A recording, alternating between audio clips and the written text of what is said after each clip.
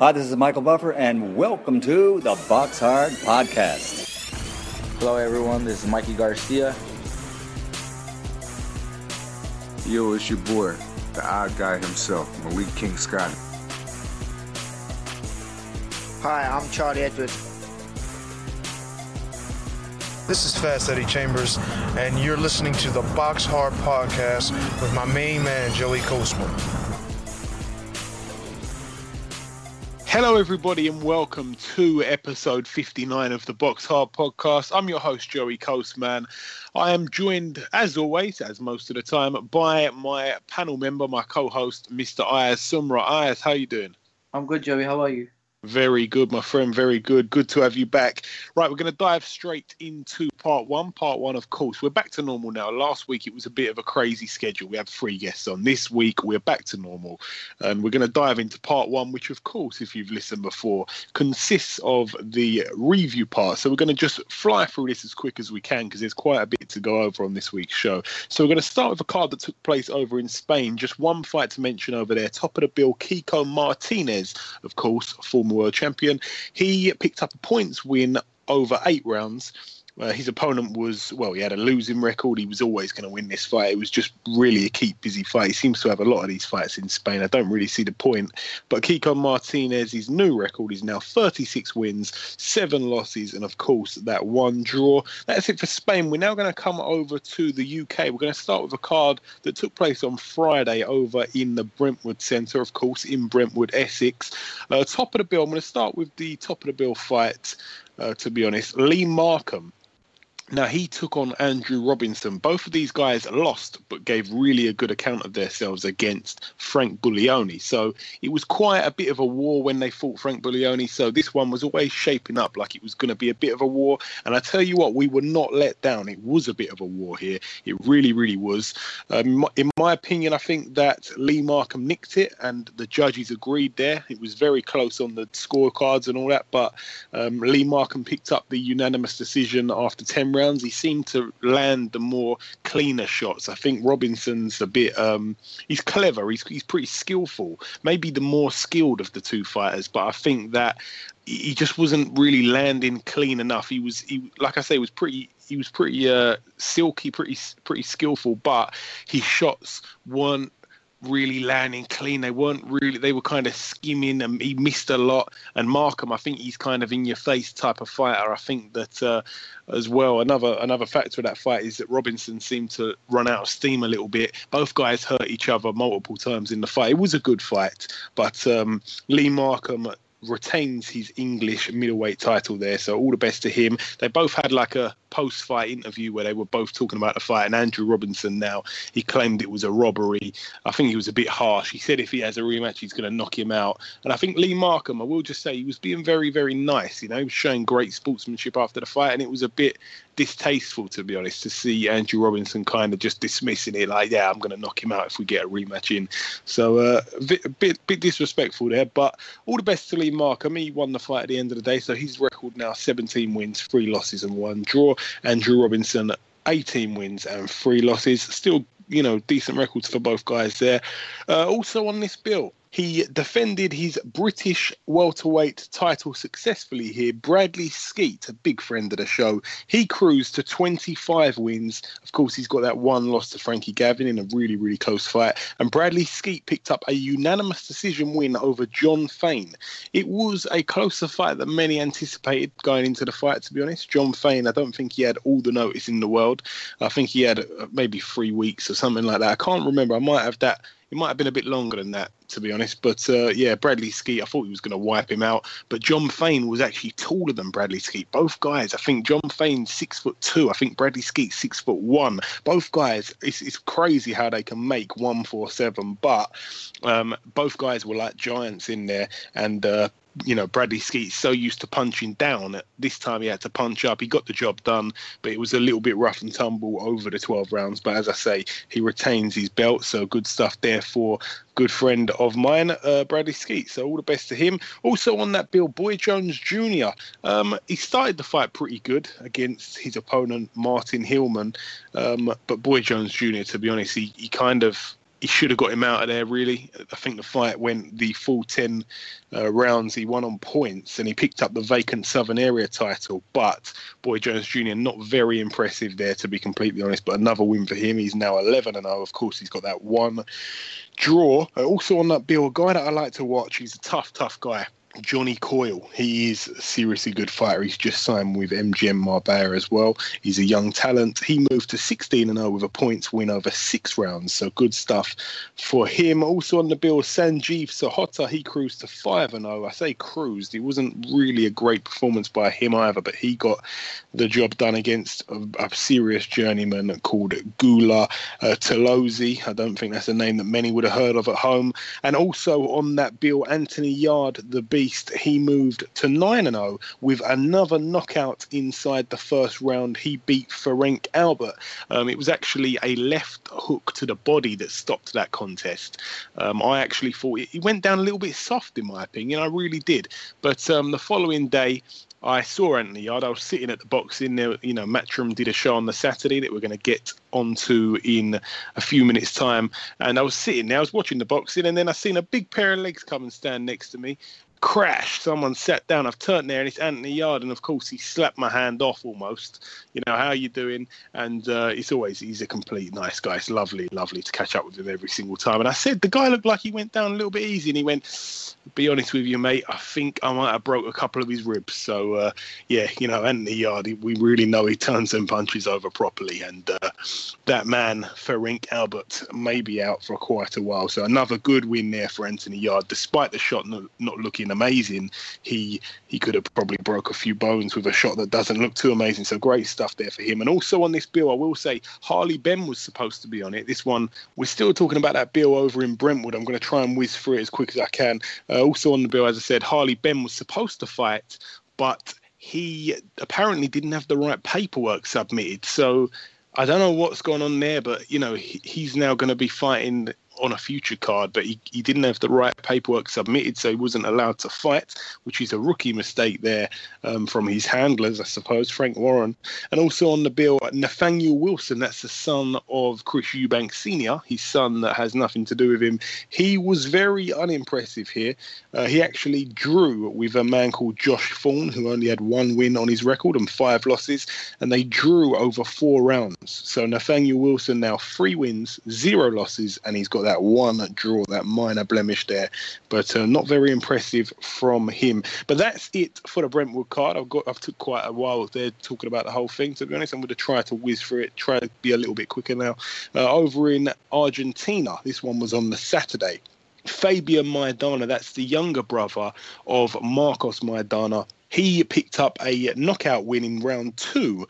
This one was for the vacant WBA Feder Bowl Super Welterweight title. So he's a 154 fighter. So he's just a few pounds heavier than his brother. Wink, wink. His brother's probably a heavyweight at the moment if you see the recent pictures. But he had his opponent down in the second round, and the fight was called a halt. So he's now 11-0, and we should really keep our eyes open and our ears open for Fabian Maidana, because he seriously carries his brother's punch. He really can bang. And now I'm going to move over to that card I was just talking about, that Matchroom card. We're going to start with the fight that was top of the bill, the main event, I should say. It wasn't top of the bill on TV. The John Wayne Hibbert fight was, but I'm going to start with the main event. O'Hara Davies, he cruised to 14-0. His opponent, Andrea Scarpa, of course, we thought that he was going to put up a good fight. He lost every single round. I've got to be completely honest. We had O'Hara on the show last week, and, I'm a big fan of his. And I don't think it was necessarily his fault, but it was such a boring fight. It was so boring. It was one of the most boring fights I've ever seen.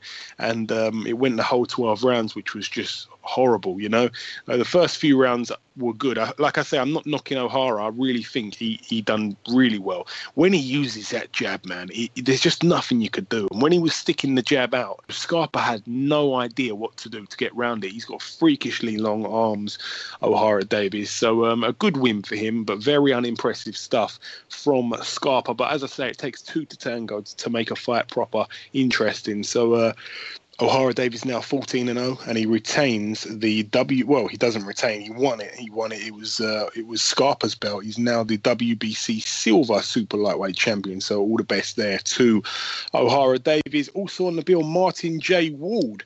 Now, I was actually sitting next to his dad, and one side of my head was completely numb. My ear was almost, I could hardly hear anything from it. It almost went deaf. His dad was screaming the whole fight. But I actually think he got the job done a lot wider, in my opinion, than what the judges had it. Some judges had one round in the fight, and I honestly think he won a serious majority of those rounds. And I don't want to upset any Scottish listeners that may be listening, but Ronnie Clark, he didn't disgrace himself. He was very, very awkward, man. Very, very awkward. Something to do with that red hair that he was sporting on the night. But yeah, nonetheless, Martin J. Ward moves to 16-0. Of course, he's got the 2 draws, and he successfully retained his British super featherweight title. He was actually down in round 10 as well.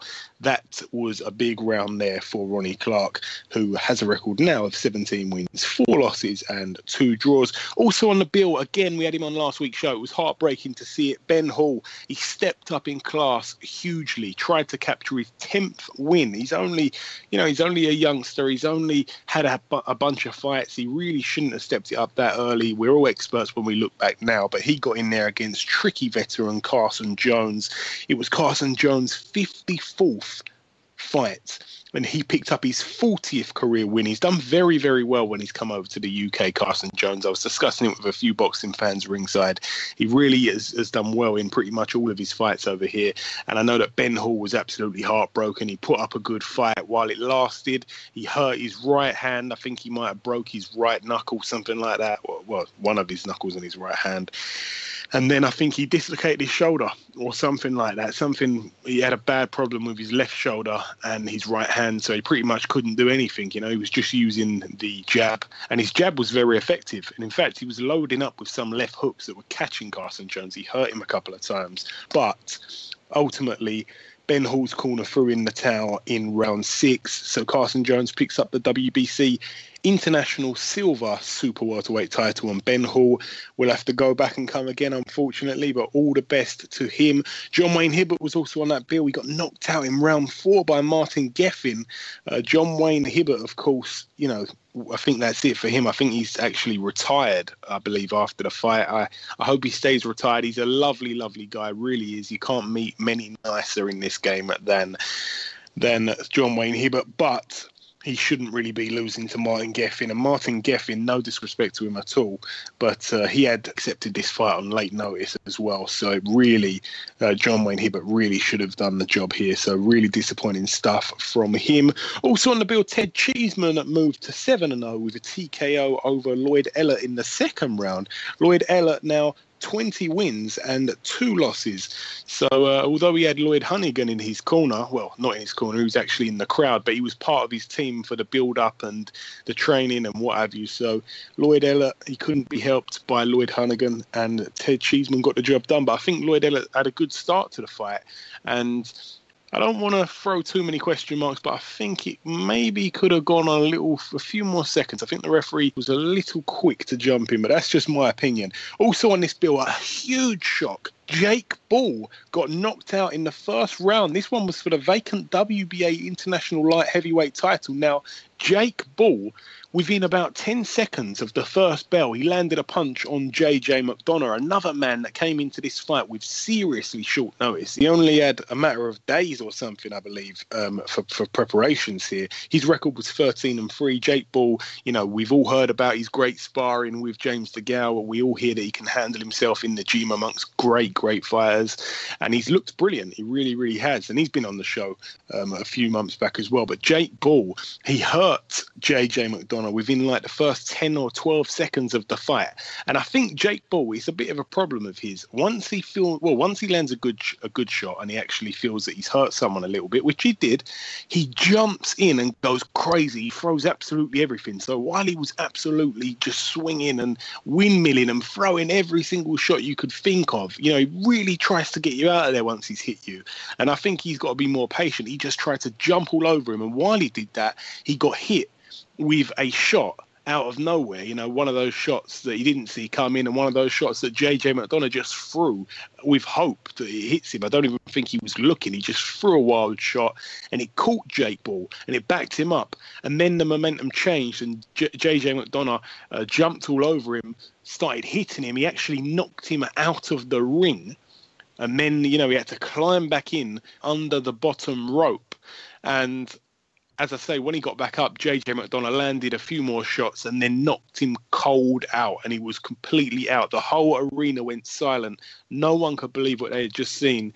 And the ambulance, you know, they all jumped in there. It was quite worrying at first. It really, really was. So we wish Jake Paul the best, but that was, you know, that's a big question mark there. And it's not like he only lost because of a lucky punch. He was getting beaten up since the first punch landed. It wasn't like a quick knockout. He was getting bashed up. He really was.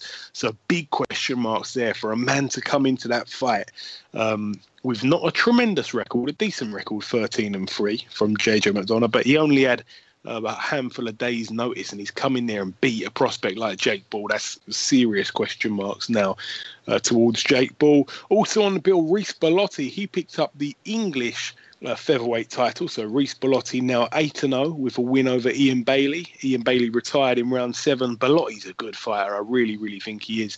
And he was actually sitting front row after his fight. You know, he came out with his belt over his shoulder. He was sitting in the front row. And the seat he was sitting in, Arj from The Only Way is Essex was sitting in his seat.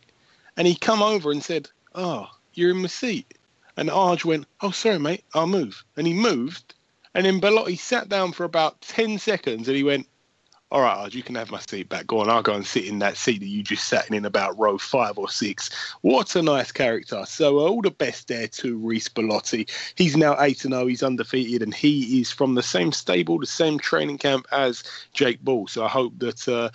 well, you know, a win and a loss on that card for those guys, but you know, they're good people. They really, really are, and I wish them all the best. The whole camp. Also on the bill, Charlie Edwards, he closed out the year on a high. He picked up a TKO victory in round 3. This one was at super flyweight. I think he may be eyeing a move to super flyweight. So he's now 9-1, of course. That one loss to John Real Casemiro back on September the 10th.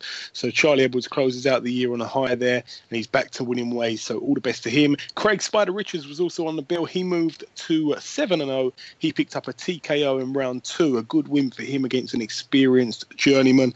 Felix Cash got a knockout in the first round over Sam Wall. So Felix Cash is now 4-0.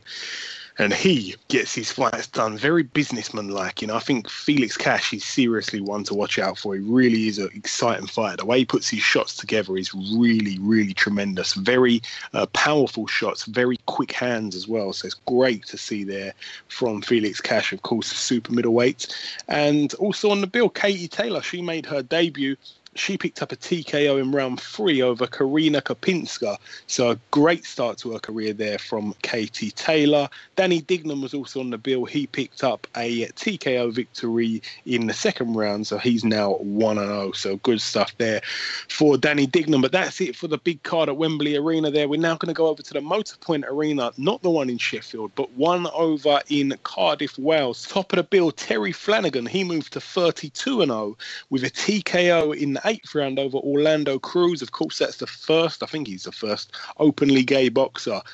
He wanted to win a world title so badly, and he was down twice in that round 8, and Terry Flanagan was just too good for him all night, to be honest. He seemed to frustrate Orlando Cruz, who was a great boxer in his early days, but he seems to have lost it at this day and age. But Terry Flanagan, he's really a real good fighter. I can't wait to see what he does in 2017. So he ends his year on a high. Tommy Langford was in a fight against Sam Sheedy. This one was for the vacant British middleweight title, the title that Chris Eubank Jr. relinquished. And Tommy Langford wasn't overly impressive. And in the 12th round, about 10 seconds from the final bell, a headbutt come in from Sam Sheedy. Well, I say a headbutt, it was a clash of heads. It wasn't nothing intentional, but that opened up a big cut on his eyebrow. So it's a good job that happened as late as it did. Otherwise, it might have caused some sort of trouble during that fight. But Tommy Langford picked up a split decision after 12 rounds, or a split decision win. And Tommy Langford's now 18-0, and Sam Sheedy 17-2. Also on the bill, Tom Stalker. He lost out in his fight against Craig Evans. This one was another close fight between these guys. It was a 10-round majority decision in favour of Craig Evans, so he takes Tom Stalker's WBO European lightweight title. So Craig Evans now 16 wins, with the 1 loss and the 2 draws, and Tom Stalker 11 wins, 2 losses and 3 draws, a record that really doesn't tell you how good he is. I think he's been very, very unlucky, Tom Stalker. When he's been in the big fights, he just hasn't been able to perform. Also on that bill, Liam Williams, he got the job done in 8 rounds against Gabor Gorbix. This was a good win for Liam Williams. He is a truly good fighter. I can't wait to see what his 2017 consists of as well. And he also picked up the vacant WBO European super welterweight title in this fight. So great stuff there for him. And the newly signing of Frank Warren, if I am not mistaken. I haven't seen anything go out about it, but it seems like he's signed with Frank Warren now. Kid Galahad, he was on that bill. He picked up his 21st career win with a TKO in round 3 over Ronaldo Moro. We've seen him over here a handful of times against other British fighters, but Kid Galahad got the job done in style, so great stuff for him. That's it for the UK. We're now going out to the Cosmopolitan of Las Vegas, in Las Vegas, USA. Top of the bill over there, I'm just going to talk about the one fight, Vasyl Lomachenko against Nicholas Walters. Lomachenko moved to 7 wins. Of course, he's got that 1 loss, that crazy fight against Orlando Salido, where he was about 5 times Lomachenko's weight in that fight. It was a bit strange.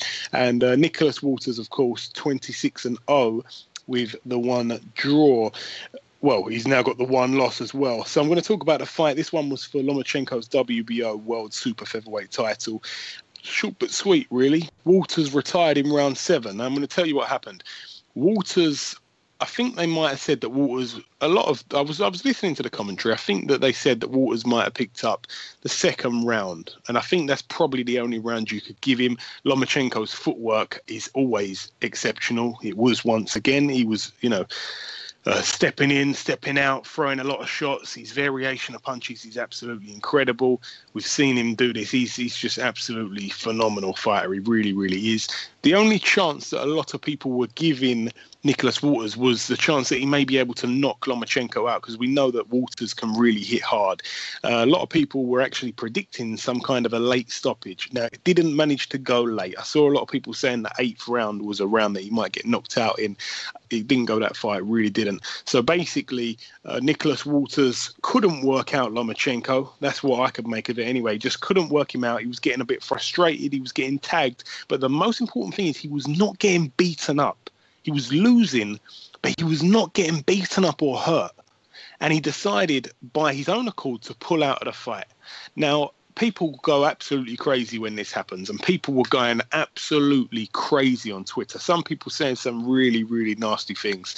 And, people don't like to see it. People pay their hard-earned money to go and see boxing and to go and watch boxing. They spend their time watching it on the TV or going to the arena in attendance, all the build-up, everything like that. They get right behind a big super fight like that one was built up to be. And then Nicholas Walters decided simply that he'd had enough, and he just decided to quit. And it wasn't his corner's decision. That's the most important thing. It was his decision. He said, no, I don't want no more. Now, I'm probably misquoting him here, but in a nutshell, basically, in other words, he said, I don't want no more. The referee checked about 2 or 3 times. He couldn't believe it. And his corner were really angry with Walters as well. They were like, what are you doing? You could see their body language. They were really distressed with his decision. And he decided to pull himself out. And Lomachenko, of course, now moves to 7-1, as I said, and he is looking phenomenal. But Nicholas Walters showed some serious quit in him there. And a lot of people were saying, look, he's 26-0. He's got the 1 draw. And, there was a lot of hype behind him. He smashed up Nonito Donaire. He become a real big star from Jamaica. And now it's all gone in a matter of 7 rounds, in a matter of something like 27 minutes. I think someone said it's all gone in 27 minutes. Your 27-0 or 26-0 fights. All your credibility is all gone in that 27 minutes. So it's a shame there from Nicholas Waters to see him do that, and I really don't know what that was about. I know he'd come off of a bit of a layoff, about 12 months or something, and he had all sorts of excuses in the post-fight interview, but I think there's no excuse good enough really to pull yourself out of a fight that you weren't getting bashed up in. You know, you were losing most of the rounds, but you weren't disgracing yourself. You know, it's a shame there. He's really, a lot of people won't want to see him fight again. A lot of people, that turns a lot of people off of the sport. Now, just quickly, Ayaz, before we end the review part, I've kind of whizzed through that. I haven't really asked you much, but I just want to, to let you have a little opinion on, just fighters that pull out. We've seen a lot of guys. It was like a no-mass situation where a fighter just did not want to carry on. I mean, what's your opinion on fighters pulling themselves out of the fight rather than their corner stopping it? Basically, the only reason sometimes fighters pull out is because they're either getting beaten up in the ring and it's getting dominated, and they go, you know what, I can either seriously get knocked out or I can lose this fight on points. Yeah, that's obvious, of course, but in this fight, he wasn't getting hurt. He wasn't getting bashed up. He was losing the rounds because Lomachenko was very crafty, but it wasn't like he hurt Waters at any point. He just decided to go. And I mean, in my opinion, I think that kind of people don't like to see that stuff. There's a lot of comparison between UFC and boxing. Of course, we've got to live with this every single day where people are both debating which sport's better. But in UFC, people go on the floor and it's all gory, the breaking of legs, the choking out and stuff like that. And here we didn't even see a guy get hurt and he's decided to quit in a fight. This is bad for the sport of boxing. I'm sure you agree with that, right? Oh, yeah, that's definitely true. That's very bad. That's bad for the sport because sometimes they say that people may not be dedicated to the sport if they're going to retire like that. Yeah, I agree with you. Now, just before we end part one, as I say, we've got to bring on our first guest. But just before we bring him in, Ayaz has lined up this week's news. There's not too much to go over, but of course, Ayaz comes in with the news whenever he's here. So, Ayaz, please bring in this week's news. Okay. Tyrone Nurse has signed with Frank Warren Promotions. Yes, that one was a little bit of a surprise. I know that he's been fighting on a lot of Eddie Hearn shows that I've recently seen, Tyrone Nurse, but I don't know, was he? I'm not sure if he was signed with Eddie Hearn or not. I really couldn't tell you that. I don't know if he had a promoter or what, but I know he's been on a lot of Sky Sports shows in his recent fights that I've seen. So I don't know if he's gone from Eddie to Frank or if he was just not promoted by anyone. I really don't know. It's bad on my part there. I should know, but I really don't know who he was promoted by. But anyways, with Frank Warren now, he's got a good record. A lot of people forget him, A lot of people forget how much of a good record he's got, and he is a good fighter. But it'll be interesting to see him moved up, perhaps in a higher level, and maybe Frank Warren can do that with him. So that should be pretty interesting. I've got to be honest. So Tyrone Nurse, I'll be brutally honest here. He's not one of my favourite people to watch. He's got a style that I don't really like watching. But yeah, anyway, let's come in with the next piece of news, please. Okay, David Haye will take on Tony Bellew at the O2 Arena on March the 4th. Yes, the press conference, of course, this week, and that is going to be a fight. I mean, it's one of those fights it's just purely been built up with trash talk. It really has. It's going to be a heavyweight, of course, so I think Eddie Hearn has sent a letter to the WBC saying that if we go up to heavyweight to take this one fight, can we keep our belt if we win, lose or draw the fight? Can we keep the belt at cruiserweight? I think they're waiting on an answer from the WBC about that. I think that really he should be able to keep the belt because I like Tony Bellew, but I don't think he's going to win this fight against David Haye. So firstly, I will ask you, of course, we both know both of these guys. I don't know how much they genuinely hate each other or how much of it's just to build up the fight so that they can get a bit extra money in their pocket. It seems like the main reason for this fight is the money. You know that David Haye likes a pound note, and so does, well, Tony Bellew hasn't really been in the big money earning fights, but now if he can shoot off his mouth against David Haye, he's going to be in a big one here. This one's obviously going to be pay-per-view. I haven't seen any of the undercard fights announced yet. I think tickets have already gone on sale, or they go on sale sometime this week. But what do you make of it all? What do you think about the fight, firstly, and who do you reckon is going to win this fight as well? I personally think that David Hay will stop Tony Bellew easily. Yeah, I think I agree with that. What do you think of the fight? Do you think it's a complete mismatch, or what do you think? See, Bellew going up to heavyweight, in my opinion, that's a big risk. And obviously, it's not just someone, it's David Hay, who's got a high percentage knockout. Right, with Tony Bellew, he's obviously his last fight, he knocked out David Hay's friend, which was BJ Flores, and then trash talk his way into this fight. Now, to be honest, David Hay, from his last, obviously, when he was training with Adam Booth, right, he was quite small for a heavyweight, but since his last 2 fights, he's put on a lot of muscle, so he's gone much big. He looks much more like more of a heavyweight. And the way I see David Hay stopping Tony Bellew early. Yeah, I mean, I don't know if that's anything to do with the fact that he's linked up with Shane McGuigan. I think that might have just been the inactivity. He might have piled on a bit of fat where he's been inactive for a couple of years. And I think that he's turned that into muscle when he started working out rather than losing that weight.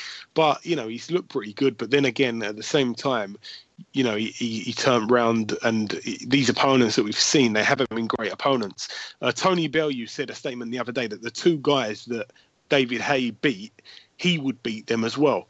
Obviously, we've never seen Tony Bellew fight at heavyweight as a professional, so obviously it's a bit of a silly comparison to do that. Who really knows? But David Hay has looked himself. He's still got that power. He might even be a little bit more powerful. He seems to really hurt people now. I've seen him hurt. I can't remember which one of his 2 opponents it was, but he hurt them with jabs.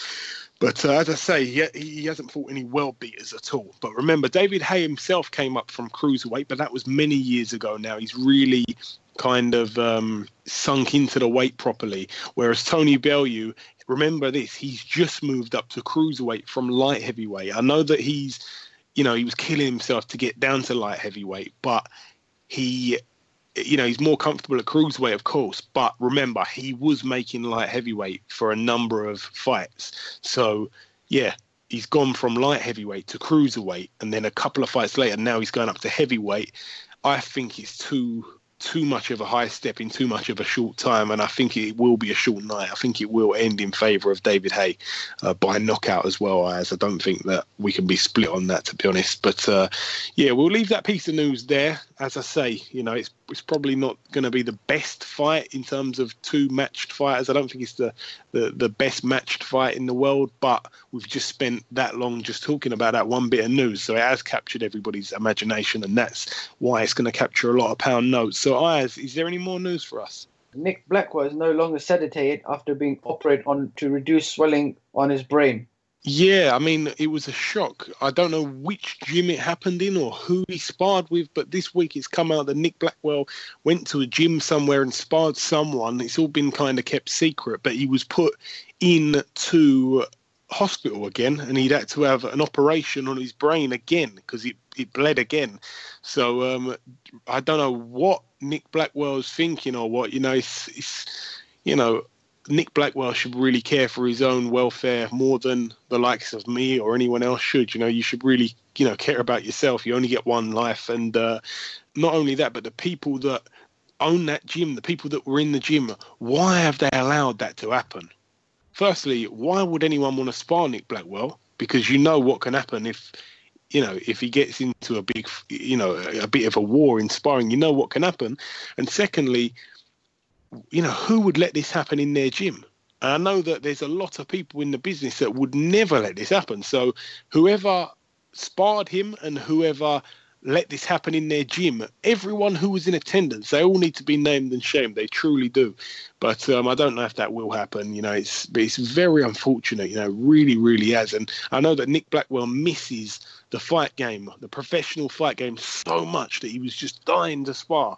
And he needs to be, he can't save himself, so he needs to be saved. He really does. So people should just blacklist him from coming in their gym, because it's a shame. It really is, because he's one of the nicest guys in boxing as well. But it's not about any of that. When we're talking about health, it's the most important thing.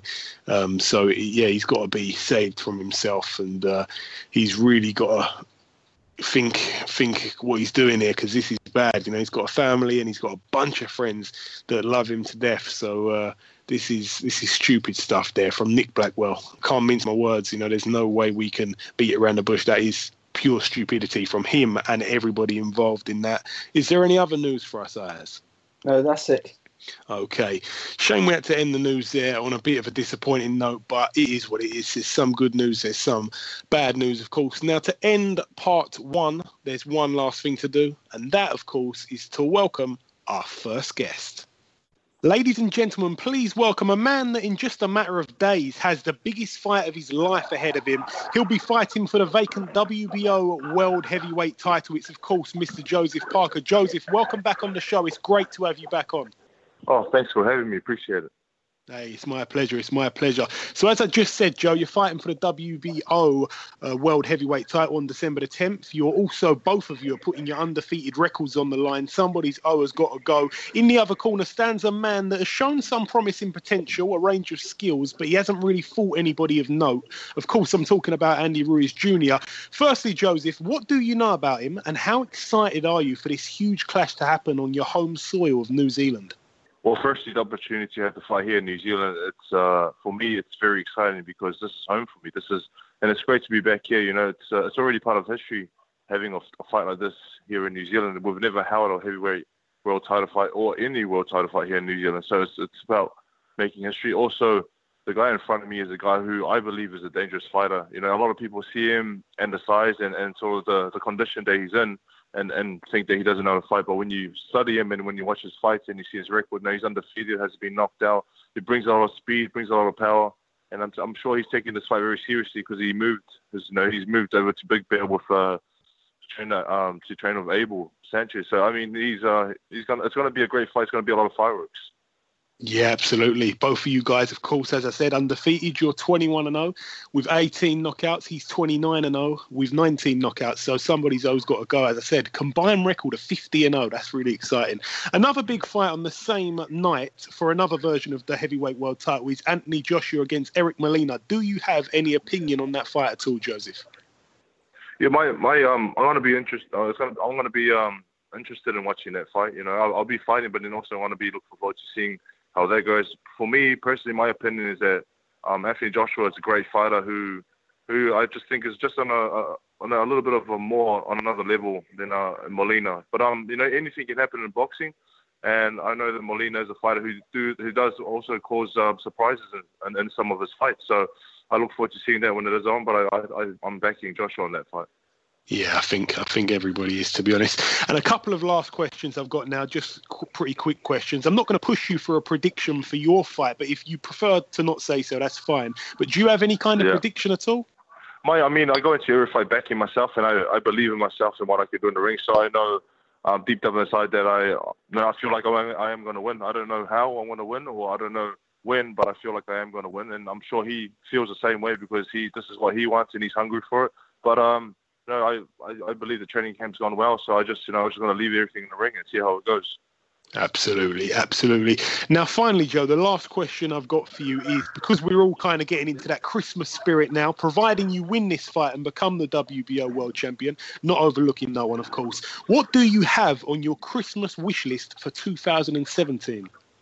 Well, on my Christmas wish list, the only thing I would like to do is spend time with my family and my daughter. Now I have a daughter now, and I've been pretty busy for the past 3 years. So for Christmas, I just like to sit down as a family, have a nice meal, just spend quality time with family. I think family time is very important, and it's great for the soul and great for the heart.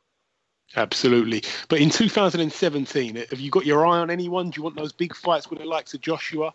Yeah, hopefully everything goes well here with this fight. Hopefully we get the victory and we win.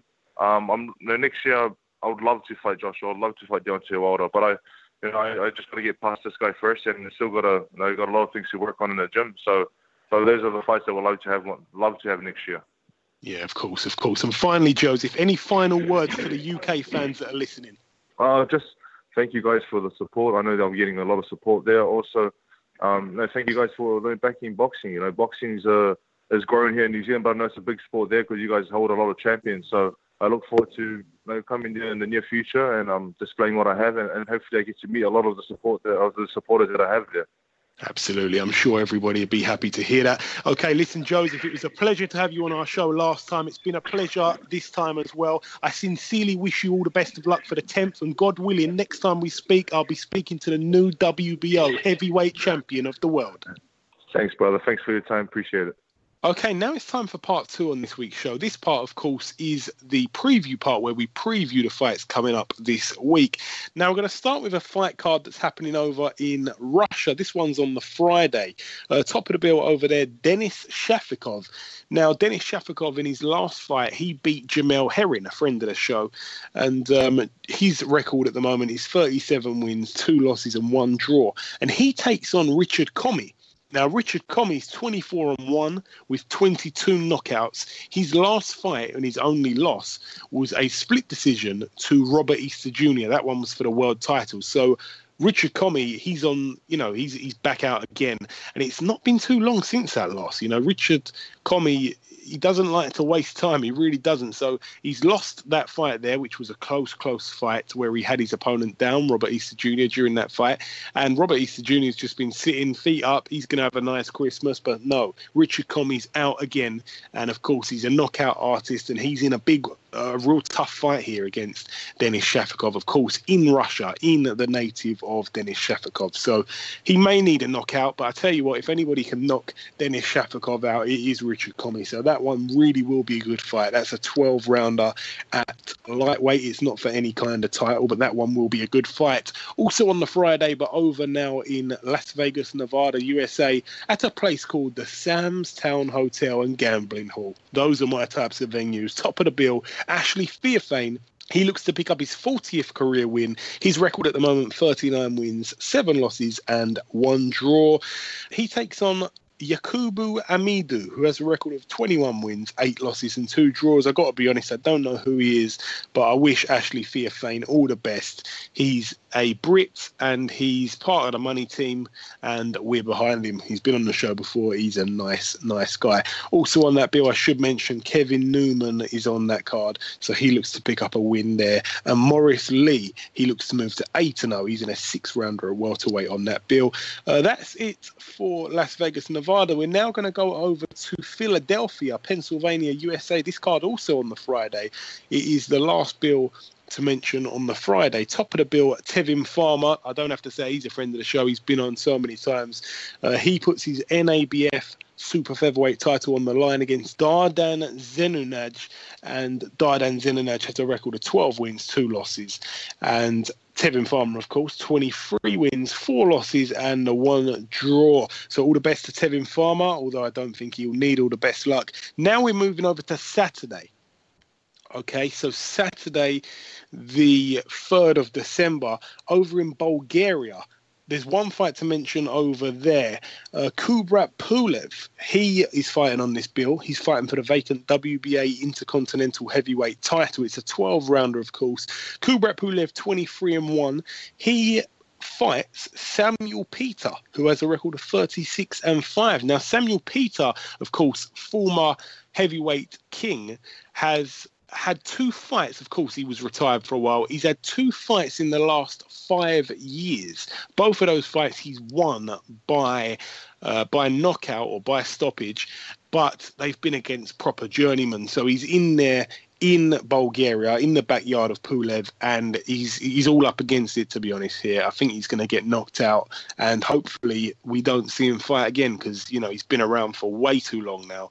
And as I say, his last proper fight was 5 years ago where he got beaten up and he lost. So he shouldn't really be fighting, but hey, it is what it is. He's back in there again. It's a big name, I suppose, for Pulev's record, but it's one that he's just going to beat well, I think. So Pulev will probably move to 24-1, and this time next week we'll be telling you about that. But that's it for Bulgaria. We're now going to move over to Germany. One fight to mention over here, just top of the bill, Vincent Feigenbutz. He fights for the vacant IBF Intercontinental Super Middleweight title against Michael Keita.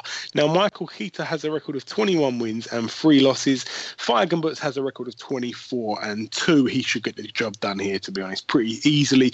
And also on the bill, we mentioned Lomachenko. This is his last opponent, the guy who he beat for the WBO world title, the one that he had on the line last week. So the guy he just beat for that title, Roman Martinez, he fights over in Puerto Rico, and Roman Martinez takes on Ronaldo Ojeda.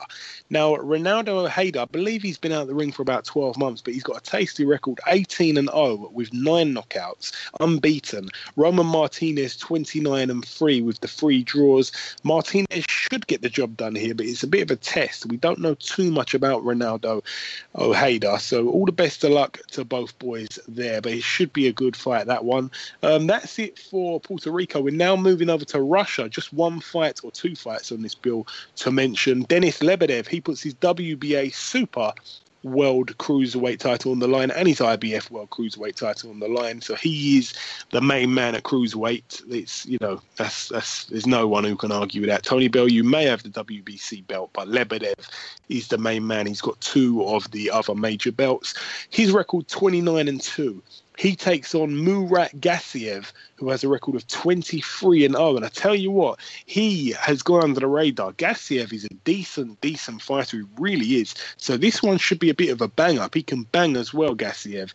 So, yeah, it's going to be interesting to see that fight. It really is. Over in Moscow, Russia, at the Kondinka Ice Palace, another type of venue that I go for. It really is. Also on that bill, Dmitry Kudryashov, his record 19-1. He takes on Santander Salgado, 27-3. This one's for the vacant WBC Silver Cruiserweight title. So Kudryashov is a good fighter, we know that. And the last bill to mention now, we tried to fly through this as quick as we could, at the Lagoon Leisure Centre in Paisley, Scotland, United Kingdom. I think Frank Warren has put on 3 shows in 7 days, okay? Or 3 shows in 8 days. On the Friday of last week, he put on a card over in Essex, UK, England. And on the Saturday, he had a card in Wales. And now, this week coming on the Saturday, this one, of course, the 3rd of December, he's got a card in Scotland. So Wales, Scotland and England, 3 different shows, 3 different territories, all in 8 days. So great stuff there. He's keeping himself busy, Frank Warren, and it's just a bit of a warm-up for what he's got to do next year with BT Sport behind him. All those fight cards that we've been promised. Top of the bill over here, Billy Joe Saunders, he puts his WBO World Middleweight title on the line. It's long awaited this. It's almost been a year since he won it. Almost a year. It's about 9 days before the actual year it has been since he won that belt against Andy Lee. That really good fight, actually. So Billy Joe Saunders, 23-0, and his opponent, Artur Akavov, 16-1. He should get the job done relatively easy here against Akavov.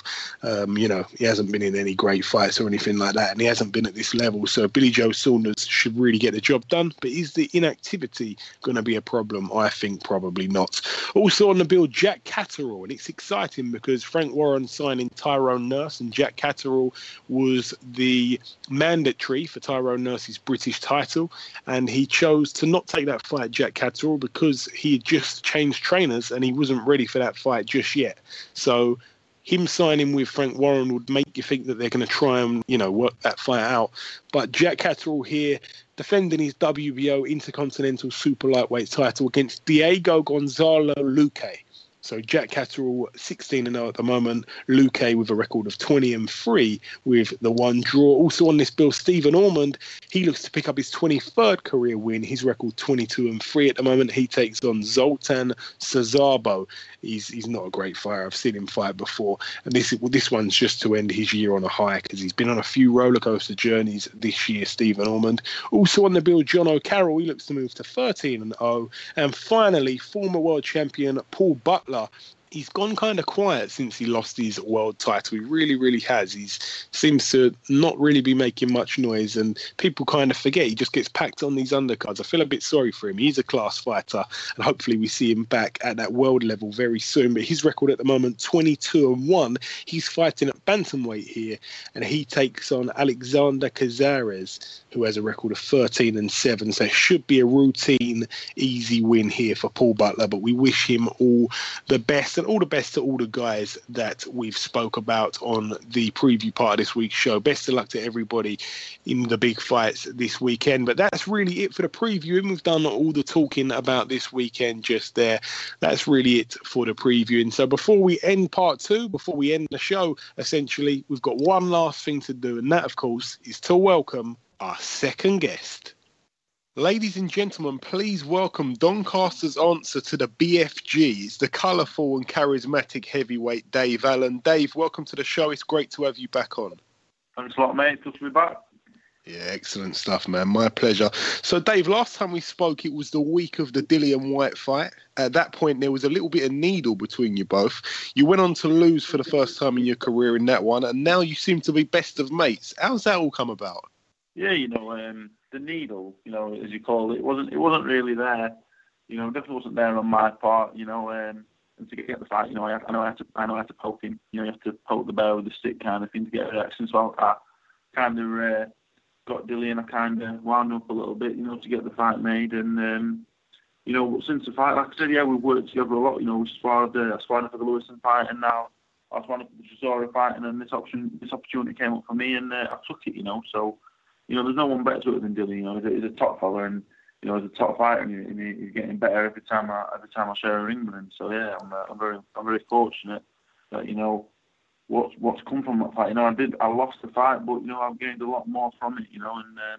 I'm very happy to be working alongside him. For this fight. Excellent stuff. And also, Dillian's in a big fight on the same card as you against Derek Chisora. Now, in my opinion, this is a complete 50-50 fight. I find it really hard to pick a winner out of those two. What are your thoughts on that one, Dave? I think Chisora from a few years ago would go into this as the favourite. I still don't think Dillian, is 100% of what he can be. I still think he's on his way up. I think Derek's on his way down, so I would make Dillian the favourite.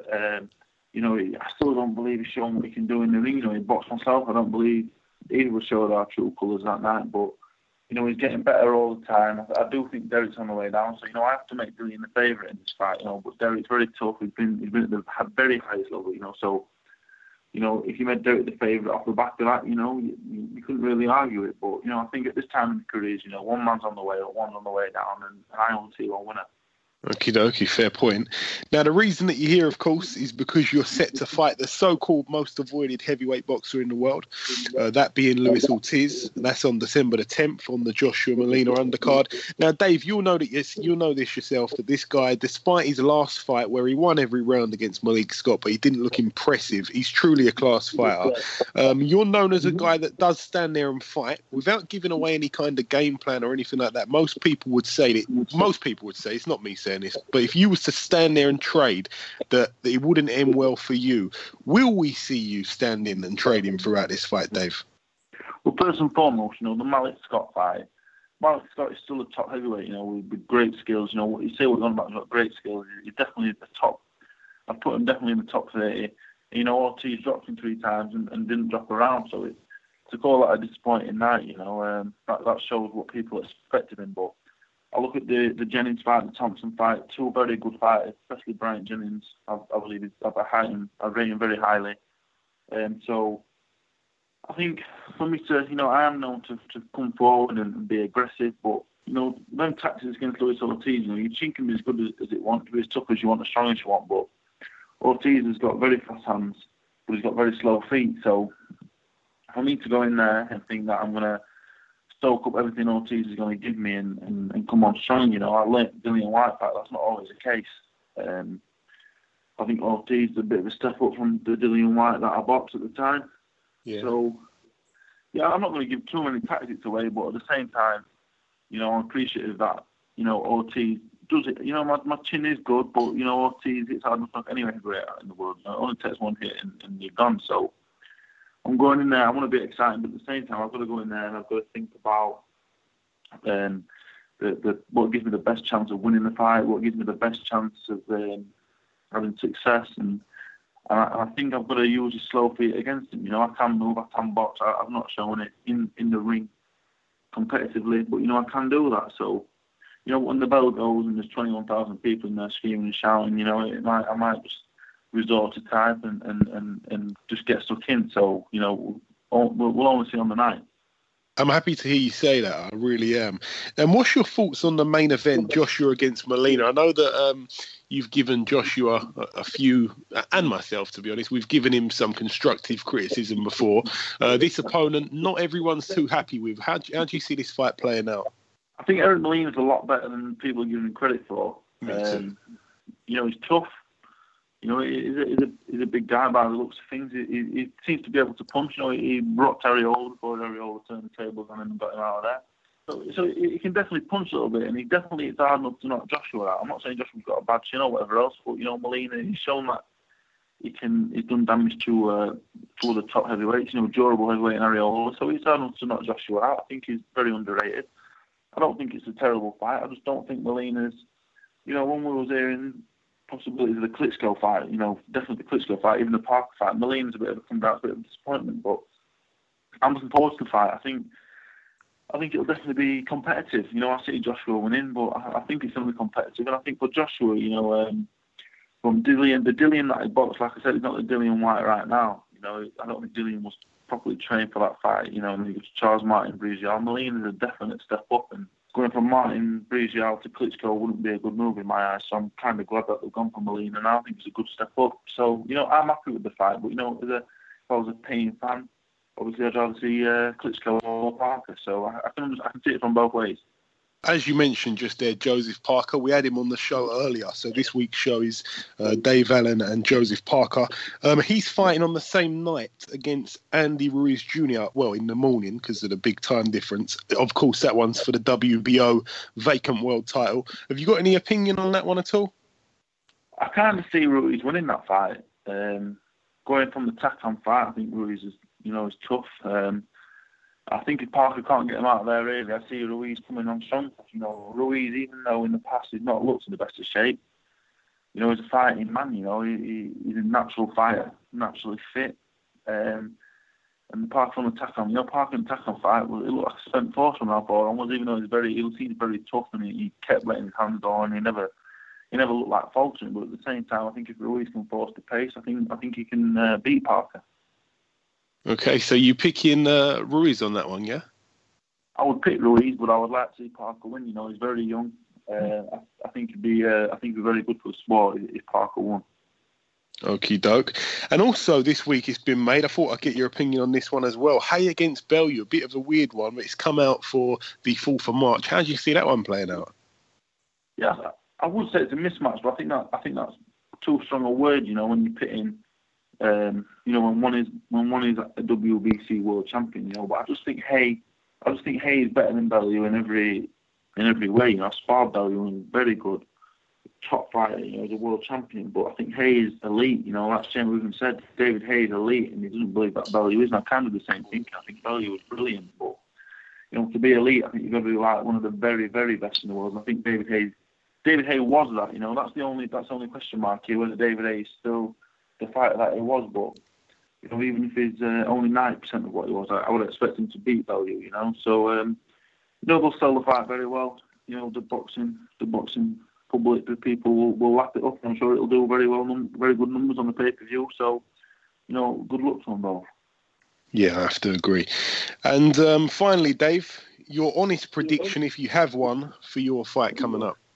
Yeah, the book has got me a 16-1 outsider. Ortiz is 100-1 on. So that kind of tells you the story of, if we're looking at this on paper, it is a mismatch. We have to, I have to be honest about things. I can't do it any other way. He's got better wins. His wins are better than my loss, which tells the story. But I think that only tells half the story. I've got all the ability in the world. I truly believe I've got all the ability to get to world level. This fight has come early, but I don't have the backing, I don't have the backing to get the fights that I possibly need before a fight like this, and I'm taking this fight. It's a risk. I'm not taking it for the most money in the world. I'm taking it, because I believe if I win, I can get the opportunity for some real backing. So I'm a big outsider, but I believe I'm a live outsider in this fight. I wouldn't ever take a fight if I didn't believe I could win. While I know how big the task is, I 100% believe I can win the fight, and and as long as I'm in there and I'm still in there, I'll be giving it my best shot, and that's 100%. Absolutely. I appreciate your honesty, Dave. And also, as you said, it only tells half the story. On paper, it's a mismatch, but fights aren't won on paper, as you already know. Listen, Dave, I sincerely hope you beat Ortiz. I'll be cheering for you to get the win no matter what. I appreciate you giving us a bit of time this week, and we'll catch up after your fight, no doubt. Thanks very much, mate. Thank you. Okay, now it's time to conclude episode 59 of the Box Hard podcast. I've been your host, Joey Coastman. Ayaz Sumra has been Ayaz Sumra. A special thanks to our two guests on this week's show, Dave the White Rhino Allen and Joseph Parker. I wish them both the best of luck for the 10th of December, both in big fights. As always, the biggest thanks of all goes out to the listeners. I hope your ears have enjoyed this boxing freebie. It's December the 1st and the Christmas spirit is in the air. Just 2 more regular shows before we deliver the Christmas special on the 22nd of December, so look out for that. Myself and the elusive Ayaz will be back next week with another big show. As always, enjoy your weekends and we'll see you next week.